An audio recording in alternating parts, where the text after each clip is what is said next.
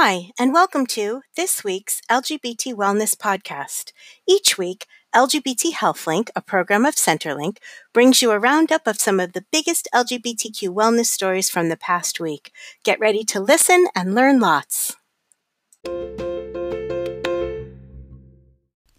Hi everyone, welcome back to another edition of the LGBT Wellness Roundup. As always, if you are interested in learning more about any of the stories that I'm about to discuss, you can go to blog.lgbthealthlink.org, where you will find a written version of the roundup with links to all of the stories. Now let's jump in with our first piece of the week. PrEP works while you vacation. U.S. News reported on a new option for using PrEP to prevent HIV infection, which some are calling vacation PrEP. This is where patients take the pill before, during, and after a trip to prevent HIV infection.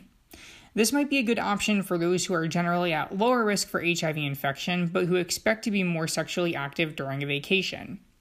Researchers who kind of studied this as an option found that not only was it effective, but also that it led to a lot of patients deciding that they were going to permanently stay on PrEP and use it even after their trip. So, kind of goes to show that sometimes what happens on vacation does come home with you. And this is an example of kind of picking up a good habit and deciding that maybe, it wasn't as difficult or scary or, whatever the reason was someone may have had for not trying PrEP before, that this kind of motivated them to stay on it. And for other people, they go on vacation, they come back, they stop, and it's still effective for, preventing HIV transmission during that trip. Next up, contraception use concerning among bi women. A study led by Lauren Porsche found that women who had any attraction to other women were more likely to have used contraception of any kind than women who were attracted only to men. The bad news is that bisexual identified women aged 15 to 25 and women with both male and female partners aged 26 to 35 both had higher rates of low efficacy methods of contraception.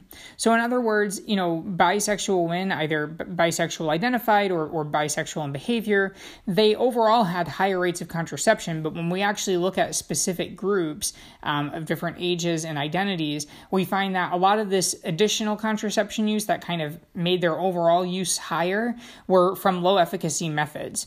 So researchers say that this is concerning because it could mean that these women have a higher rate of unintended pregnancy, despite trying to use contraception and trying to prevent pregnancy. In our next story, creating a SOGI nursing toolkit.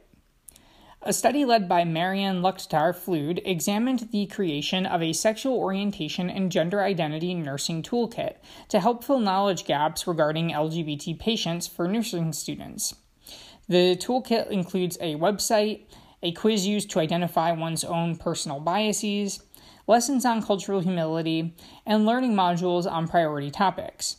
The process used to design the toolkit is explained in detail in the study, and that could be used to develop similar resources for other groups of health professionals, many of whom do not have access to basic LGBT education, certainly not mandatory LGBT health education, wherever they are studying or doing continuing education for their field.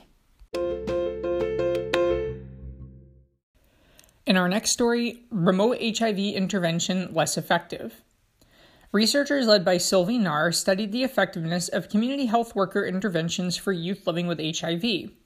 They found that the service was less effective when conducted remote or at home compared to when delivered at a clinic in a more traditional setting. Those who received clinic-based services had better viral load results after 1 year and also saw a decrease in alcohol use that those who were receiving home-based services did not see.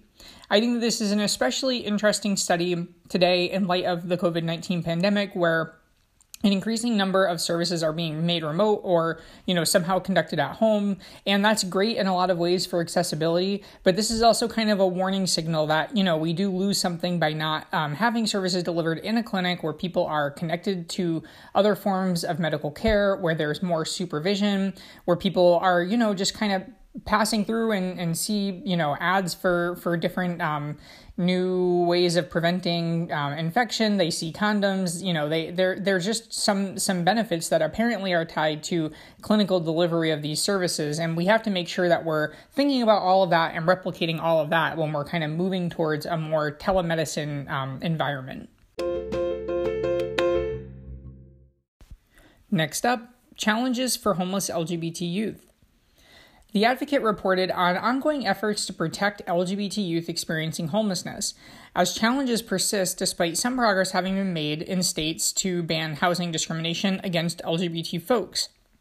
Mistreatment in shelters remains very common, and protections from the federal government were recently erased, while many LGBT youth are choosing to sleep in the streets rather than make use of what limited resources are available because they don't feel welcome or safe there. And finally, to end the week on a little bit more of an upbeat note, new season of Song begins. WKBW reported on how the show has gone on for the Buffalo Gay Men's Chorus, with proper public health measures in place. When they were told that they could only perform together if they wore masks, engaged in social distancing, and had a top-notch ventilation system wherever they were performing, this group took their performances online. Now they're starting to hold rehearsals and even auditions for new members in parking lots so that they can keep their distance while still showing their pride. I picked out this story just because I thought that it was fun, and this is something that we've seen happening a lot throughout the pandemic is groups kind of adapting. I think now that we know more about how transmission occurs and kind of what's safe in an outdoor space, people are beginning to explore that more. And in general, I think that this kind of thing is so important for mental health, for community connectedness. And as this pandemic kind of drags on, we can't just wait until it's over to reconnect with our community, to engage in self-care and think about our mental and emotional well-being. So I thought this was a great story just to highlight some of that. All right, well, that concludes another week of our LGBT Wellness Roundup. Thank you so much for listening. I hope that you will subscribe to the podcast if you are not already, and tune in next week for another edition. As always, if you want to check out any of the stories that I've discussed, you can go to blog.lgbthealthlink.org.